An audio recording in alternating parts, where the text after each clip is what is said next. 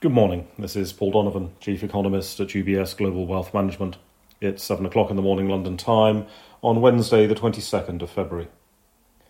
We get the release of the minutes of the last US Federal Reserve meeting today. Markets will, of course, examine these for every possible nuance or hint as to where policy is going. Unfortunately, since the June policy errors of the Federal Reserve, it's hard to know exactly where the Fed is going to take policy. It's all very well saying that things are data dependent, but which data? And, perhaps more important, does the Fed really trust the data? The seasonal adjustment process this year may be more skewed than normal. The US lost 2.5 million jobs in January before the magic of seasonal adjustment transformed that number. For the people that lost those jobs, hearing the Fed talk about a strong labour market has more than a hint of irony. Some consumers are still clearly budget constrained in the United States and dependent on credit card borrowing to survive. Is raising rates really going to stop that behaviour? Someone signing up for credit card debt to pay for economic basics is unlikely to be swayed in their decision by a quarter-point rate change.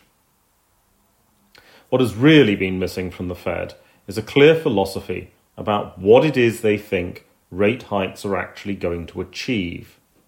None of the recent inflation can be attributed to wage costs, which remain extremely weak in real terms. We've had a fiscal-fueled demand boom, a war, and a profit margin expansion. The demand boom has turned to a bust and deflation. Fed Chair Powell's influence over the war in Ukraine is absolutely nil, and changing the profit margin expansion through higher interest rates relies on demand coming down significantly. We will be hearing from New York Fed President Williams, who is speaking on the specific topic of inflation today. Williams is an economist and, with Governor Brainard leaving for the White House, is arguably the leading economic voice on the FOMC. Their remarks are worth listening to. Meanwhile, in the United Kingdom, the government is reportedly considering a 5% nominal public sector pay increase. Is this the start of a wage price spiral? It is not. This is still a negative real wage settlement. It does not directly affect prices. There's no labour cost push involved. It might arguably increase demand in the economy, which could just possibly be considered inflationary. But given this is still a negative real wage deal, in reality it's likely to slow the pace of demand decline rather than boost demand as such. Over in Europe, ECB President Lagarde spoke yesterday, of course they did, and suggested that the ECB was closely watching wage settlements and wage growth. ECB President Lagarde has not previously commented on the need to watch excess profit expansion, although other ECB members have done so. Wages do normally drive inflation, at least wage costs, but after so long a period where real wages have been so negative, it is to be hoped that wage growth will actually fall more slowly than does the rate of inflation. We had final German consumer price inflation data for January, which was unchanged. The number almost never changes, so markets will not care. We'll also be getting the German Ifo Business Sentiment Opinion Poll. Markets are unusually sensitive to any kind of growth signal this year, and sentiment data is generally bouncing back from rather extreme pessimism.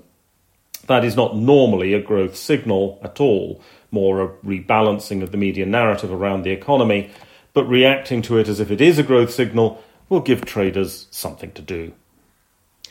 That's all for today. Have a good day. UBS Chief Investment Office's investment views are prepared and published by the global wealth management business of UBS AG or its affiliate, UBS. This material has no regard to the specific investment objectives, financial situation, or particular needs of any specific recipient and is published for informational purposes only. As a firm providing wealth management services to clients globally, UBS AG and its subsidiaries offer both investment advisory services and brokerage services. Investment advisory services and brokerage services are separate and distinct, differ in material ways, and are governed by different laws and separate arrangements. In the USA, UBS Financial Services Inc. is a subsidiary of UBS AG and a member of FINRA SIPC. For information, please visit our website at ubs.com/working with us. For a full legal disclaimer applicable to the independent investment investment views produced by UBS, please visit our website at ubs.com/CIO-disclaimer.